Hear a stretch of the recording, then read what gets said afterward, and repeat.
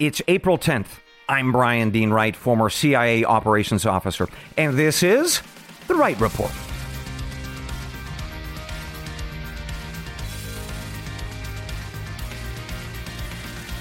A good day to you, ladies and gentlemen. Welcome to the Wright Report, your daily news podcast. I've got 4 briefs for you this morning that are shaping America and the world.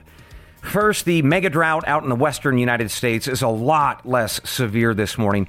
We're going to talk about the record snow levels in the states of California, Arizona, and Utah, plus why all of that matters to you no matter where you live. Second, kids in Hawaii are suing the state there over climate change. They claim that by building or repairing roads, well, that is unconstitutional to their rights of good health and a clean environment. And, well, a judge just agreed with them. Third, a poll of Americans on what you all think about China, plus whether the White House is up to the task of taking on the Communist Party. Finally, we shift gears to international affairs to talk about China. The president of France said something pretty shocking on Sunday about China after his recent visit to the country. I'll tell you about that, plus why you should care. Later, we close out the Wright Report with a new segment here on the podcast called The Weekend Roundup. It's all about quick updates on previous briefs that came in over the weekend. And today, we've got one about Mexico, and the other is about those leaked top-secret documents from the U.S. Pentagon. But first, let's get to our top story of the morning. Some good news to report from out west. The mega drought affecting tens of millions of people in the western United States, that is looking much better this morning. But before we talk about that good news, let's talk about why we should care about, well, the weather out west. And we'll start with something that you might not know. If you go to a grocery store in the U.S. and you buy fruit, odds are that you are looking at something grown in California. About 75% of the fruits and nuts sold in the U.S. are from the Golden State. That is according to the California Department of Food and Agriculture.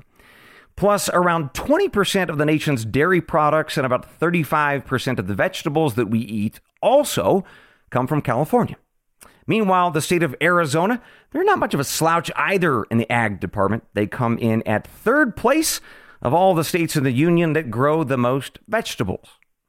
But all of that domestic food supply, plus $22 billion worth of food that we actually ship abroad, that has been put at growing risk over this mega drought that hit the western United States over the past 20 years. And when I say mega drought, this is what I mean. A team of researchers studied how bad this current drought is historically by looking at tree rings to peer back in time. And according to a report in the academic journal Science, this current drought, which started in the year 2000, is the second worst drought on record since the late 800s. And not the 1800s, I mean the 800s, over 1,200 years ago. But we have got some good news regardless. This winter has been an absolute gusher for snow and rain, and I mean virtually everywhere out west. So let's start in California, where the snowpack is breaking century-old records this morning. For instance, in the Lake Tahoe area, the California Department of Water Resources measured 126.5 inches of snow there. That's the deepest since hand measurements were first carried out more than 100 years ago. Statewide in California, by the way, we're seeing the same thing. The snowpack currently sits at about 237% of normal for this date, challenging records from the state back all the way to the 1950s. In fact, snow and moisture levels are so high in California that state and agricultural officials are now worried about flooding, to include filling up something called Tulare Lake, which was drained decades ago and turned into a very productive set of farm ground. But much of that now sits under several feet of water. All right, moving west from California and the Sierra Nevadas to, well, Colorado River and that basin where we have more good news. The snowpack there is the deepest since at least 1997 or possibly 1980, depending on the measurement. It's sitting at about 150% of average in just the upper Colorado River basin. So that means by the time that snow and water reaches the critical reservoirs of Lake Powell and Lake Mead, we are going to see a significant boost. Lake Mead, for example, is now projected to rise by 20 to 30 feet.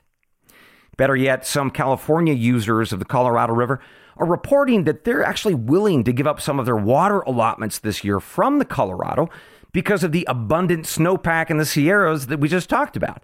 That, by the way, is according to reports from the Los Angeles Times. And if so, by the way, that'll raise reservoirs like Lake Havasu and Lake Mead even more, which of course is a blessing because Lake Mead not long ago actually hit its lowest levels ever since first being filled, down to around about 30% full.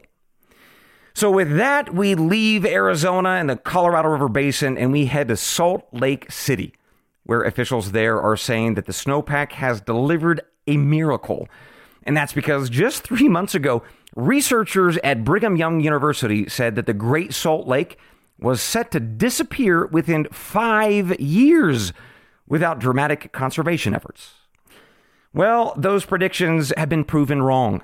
The lake has, in fact, risen 3 feet in just 5 months, with more to come. Utah's total moisture in their snowpack is now at a record 30 inches, beating the old record set back in 1952. That is, by the way, according to reports from CBS News in Salt Lake City. So all in all, some very good news for folks living out west and, honestly, folks around the world who buy all those agricultural products. Now, to be fair and to be candid here, it is true that the mega drought is still technically with us. One good year does not make up for 20 bad ones, but still, we'll take it. Meanwhile, I will keep an eye on that potential flooding risk because depending on its severity, it'll impact the planting and harvesting seasons, which means it'll likely impact your grocery bill. More to come. Speaking of weather, I've got some news out of Hawaii this morning. A judge in Honolulu just agreed to let 14 kids sue the state because political leaders there are not apparently doing enough to stop climate change. So specifically, the kids want the state to abandon plans to either build or maintain roads and highways. And as crazy as that might sound, listen to this. A judge just agreed that their lawsuit had merit and should continue. So here are those details as recorded by Reuters News Service. Late last week, Judge Jeffrey Crabtree in Honolulu ruled that 14 kids aged 9 to 18 had grounds to sue the Hawaii Department of Transportation. And that is because, as the kids allege, the state is shirking in its duty to protect the environment by promoting and funding highway projects. And that, the kids say, is leading to more fuel consumption and greenhouse gas emissions. And that's naughty because according to the state constitution, kids have a right to a clean and healthful environment. So Judge Crabtree listened to those arguments and agreed. Quote, transportation emissions are increasing and will increase at the rate we are going. In other words, the alleged harms are not hypothetical or only in the distant future, end quote. And that means that the case will move forward to trial next September. For what it's worth, there's also another similar trial of kids suing to stop roads, with this one actually in Montana. That trial starts in June. And by the way, and just like in Montana, it's not actually kids who are suing. It's two leftist organizations called Our Children's Trust and Earth Justice, who got the parents of the kids to agree to be used in this effort. One last thing that I probably should mention, if I might now switch away from facts and data to my analysis and opinion. The kids and those organizations, well, if they were serious, they would sue not Hawaii or Montana, they would sue China. According to the BBC and a report from the Rhodium Group, the country of China emits more carbon dioxide than all other developed nations combined. All right, so in other words, China pumps out more CO2 in a single year than the following nations combined. The United States, India, the European Union, Indonesia, Russia, Brazil, and Japan. So maybe the kids will take a flight to Beijing, sue somebody over there. Let's see how that one works out. Meanwhile, good luck if you are in Montana, getting across that state without roads. At least in Hawaii, you can use a canoe to get around the islands or ride a whale. And speaking of China and their terrible ways, let me ask you a question. What do you think about the communists in Beijing? And do you think that America's Joe Biden can stand up to them? Well, if you don't like the government of China or Mr. Biden's ability to respond to them, well, you're not alone. According to a poll out late Friday from the Pew Research Center, an overwhelming majority of Americans, 82%, said that they have an unfavorable opinion of China. That is up, by the way, from 76% last year. But if you're like most other Americans, according to this poll anyway, you don't think that Joe Biden is up to the task to hold them to account. 65% of Americans say that they are not confident that Mr. Biden can deal effectively with China. So I bring this up, folks, because I want for you to put these data points in the back of your mind for the rest of this week's Wright Report. We're going to be talking more about China and how there is a profound disconnect between these polling numbers of what you all feel and want versus what our corporate and political leaders are actually doing. With that, let's take our first break of the morning. Now, most of you likely won't hear any ads over the next couple of minutes. We've got another week or two of an ad-free experience. So stretch those legs, sip on that cup of coffee and juice, and we will be right back. Welcome back to the Wright Report. Let's continue with our news this morning by switching gears from domestic affairs to events from around the world. And this morning, we're going to be talking about how we are living through an incredible moment of world history. We actually have an example of it to a recently concluded set of meetings between the president of France and the president of China. Now, I know what you might be thinking. Meetings between politicians? Well, that sounds boring. Boo, boo. Well, this news, folks, isn't just about some stuffy series of meetings between politicians. As a former CIA officer, I'm going to help you understand how it's about something far more important. It's about the transition, folks, of America being the world's only superpower to other countries taking that power for themselves, especially China. On the Wright Report, I am going to focus on that global fight for supremacy and influence, and I'm going to call it Cold War II. Because just like the first Cold War between the U.S. and the Soviet Union, there is a worldwide battle for dominance, and it's not going to be pretty. But it will permanently shape your lives, even if right now you don't see it or feel it. Okay, with that, let's talk about our first news of this Cold War II series. And it all starts with the French. And that's because the president of France, a fellow named Emmanuel Macron, was in China for the past 5 days or so, meeting with that country's president, a man named President Xi. Well, Mr. Macron went to that country with 3 goals, according to CBS News analysis and that of my own. Namely, he went to first sign some trade deals. And in fact, he signed over 24 of those trade deals, from airplanes to cosmetics. Second, they talked about climate change, which, as I noted before the break, China is largely responsible for if you believe that it is both real and that carbon dioxide emissions are driving it. And finally, they talked about the future of relations between Europe and China. Now, that is the Cold War II stuff. But notice that I said Europe and China, not just France and China. And that's because France's president was joined on his trip with the president of the European Commission, or EC, which, to sort of put it very, very simply, oversees the European continent by passing laws and then enforcing them across member states. It's sort of like a European government, more or less. Now, before the trip happened, most people hoped that France and the EC would be firmly on America's side in this Cold War II battle.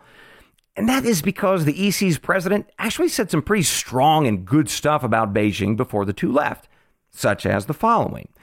Quote, "The Chinese Communist Party's goal is clear, a systemic change of the international order with China at its new center," end quote.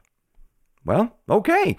China is trying to build a new world order, and the rest of us, especially in America and Europe, aren't in it. That's effectively what she said. Okay, well, that sounds like the presidents of France and the EC are going to come down hard on Beijing during this trip, right? Right? No, that is not what happened. In fact, the opposite happened. In reports released yesterday to the magazine Politico, Mr. Macron said that the most important thing to do in this Cold War too is to avoid choosing sides. He called it strategic autonomy. Quote, strategic autonomy must be the battle cry of Europe, because if tensions between the two superpowers heat up, we won't have the time or the resources to become strategically autonomous. We will become vassals of one of the two nations, end quote. So what does the phrase strategic autonomy actually mean? Well, he said that it means, to borrow a phrase, make Europe great again.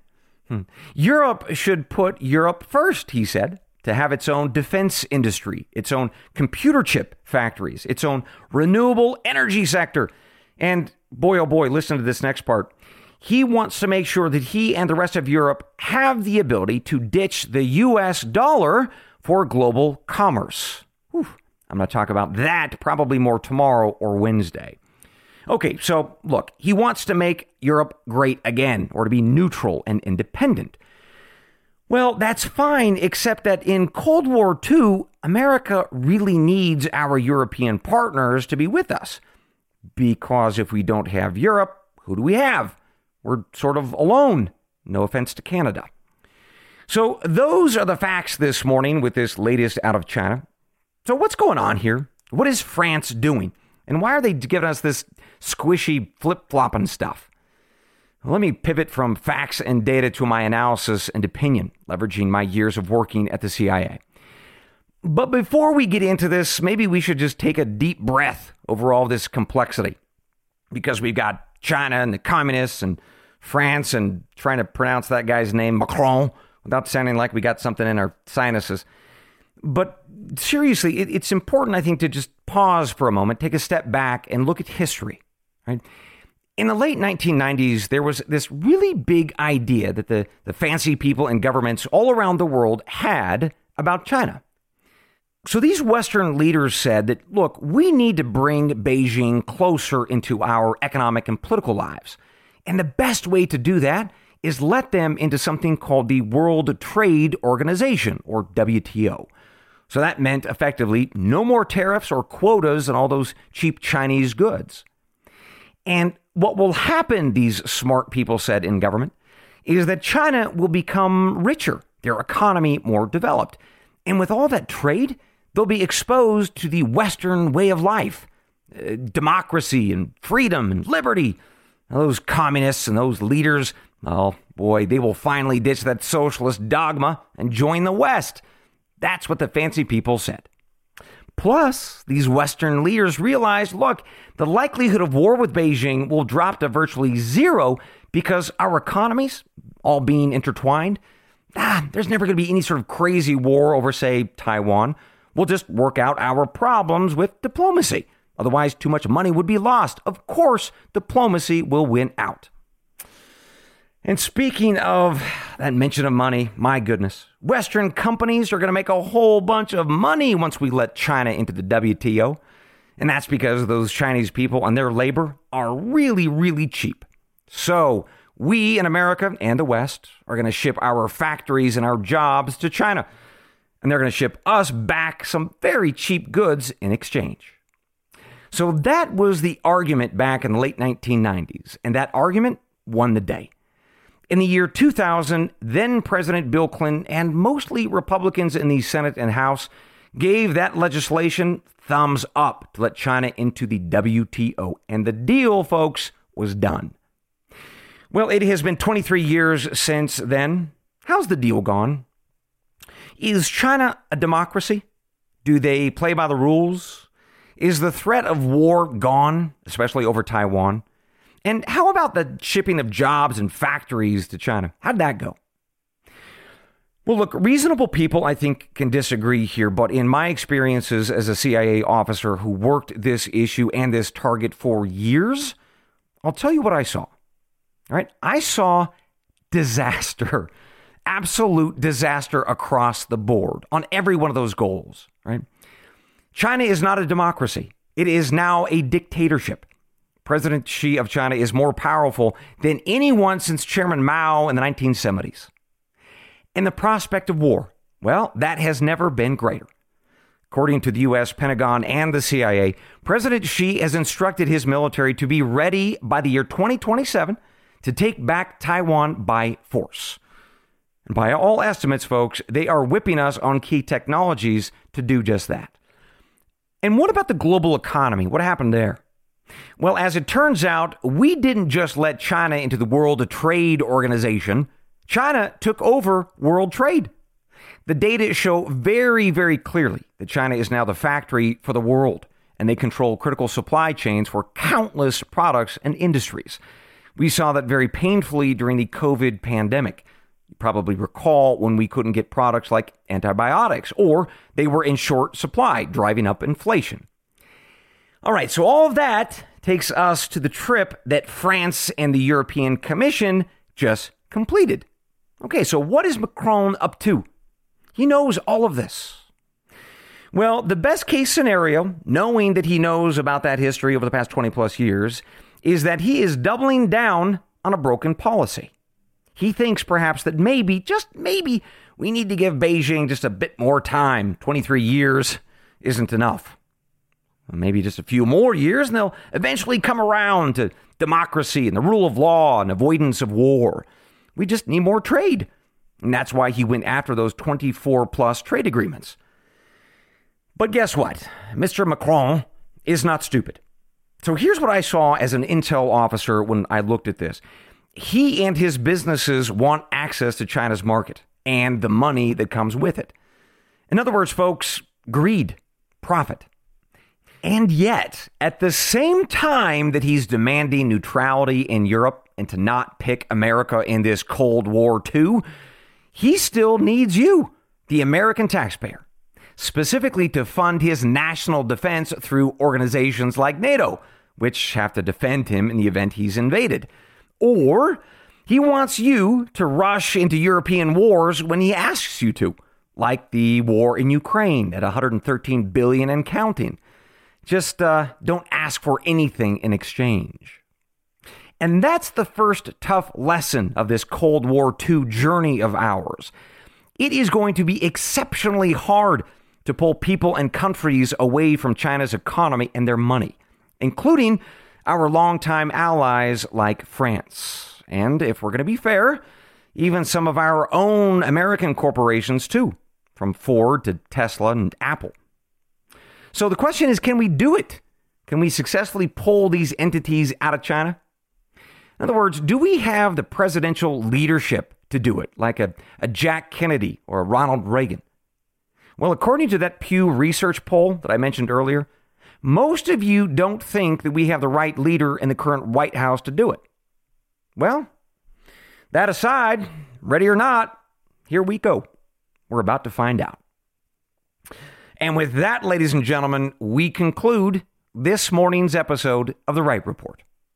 But I've got one more thing before I let you go. So enjoy this next break, which will probably be ad-free for you, and we'll be right back. Welcome back to the Wright Report with one more thing before I let you go. Today I'm beginning a new segment that will run each Monday morning that I call the Weekend Roundup. So the idea is to catch you up on quick developments from Friday or over the weekend on news that I have briefed you on previously, little nuggets of updates. So let's get to our first Weekend Roundup. We start with those leaked intelligence documents out of the United States Pentagon that I told you about on Friday. So to refresh our memories, I spoke with you about top secret documents that were leaking onto social media platforms that say two very important things about the war in Ukraine. First, that there will be a spring offensive by the Ukrainians against the Russians, in fact, just in a couple of weeks. And that second, Ukrainian forces are not as strong as we have been led to believe by the U.S. and other Western powers. All right, and now for the update. So those documents, folks, as it turns out, covered a whole lot more than just the latest secrets out of Ukraine. They also confirmed that America is spying on the governments of South Korea and Israel, too. So here's the latest coming out from multiple press outlets around the world, including the BBC, Jerusalem Post, CNN, and Washington Post. So first, the documents make clear that we apparently listened to a phone conversation between two senior South Korean officials about whether they intended to give Ukraine and the United States ammunition for the war in Europe. Second, the documents suggest that recent protests in Israel were not about, the judicial reform as advertised, but rather they were encouraged by the Israeli spy service, Mossad, which is like our CIA. And they directed those protests towards the sitting prime minister named Benjamin Netanyahu. So for what it's worth, there's been a mixed reaction to this news. The South Koreans are promising to have a diplomatic exchange with Washington, D.C. to learn more. And Israel, they are denying that their spy service is up to any deep state shenanigans. I'll keep you posted on this one because, folks, I'll tell you from everything I'm hearing from my friends, this leak is absolutely massive, and it is going to get very ugly, compromising our secret sources and methods, and most especially compromising our relationships abroad. And those folks are getting damaged right as we are trying to get support for a major launch of military operations in Ukraine. Interesting timing. All right, let's get to our second and final bit of roundup news. Last Wednesday, I told you about how Mexico was feeling some heat about drugs. So to refresh our memories here, U.S. lawmakers have been threatening to send down U.S. troops to Mexico to bust up the cartels and their drug labs. Labs, of course, that are making the drug fentanyl. The Mexican president is not happy about that, and he denied that fentanyl was even being produced in his country. But then he said, okay, maybe there is some, but it's actually China that's sending the chemicals to make the fentanyl. So he announced last week that he was going to send a letter to Beijing saying, to paraphrase, hey, can you guys confirm that your people are sending us those chemicals illegally and maybe help us stop it? Well, China wrote back to the Mexicans late last week and they said, we have no idea what you're talking about. You must have the wrong number. Hang up and try your call again. Okay, they didn't say that exactly. According to the Reuters news folks, they said, quote, there is no such thing as illegal trafficking of fentanyl between China and Mexico. Rather, the U.S. needs to face up to its own problems and take more substantive measures to strengthen regulation within its borders and reduce demand. End quote. So there you have it. China does what China always does, at least in my experience. They deny, and deny some more.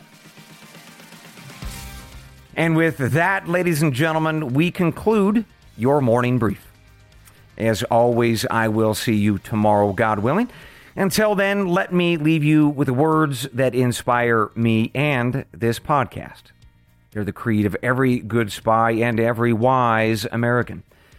They're from the Gospel of John, chapter 8, verse 32. And you shall know the truth, and the truth shall make you free. Good day.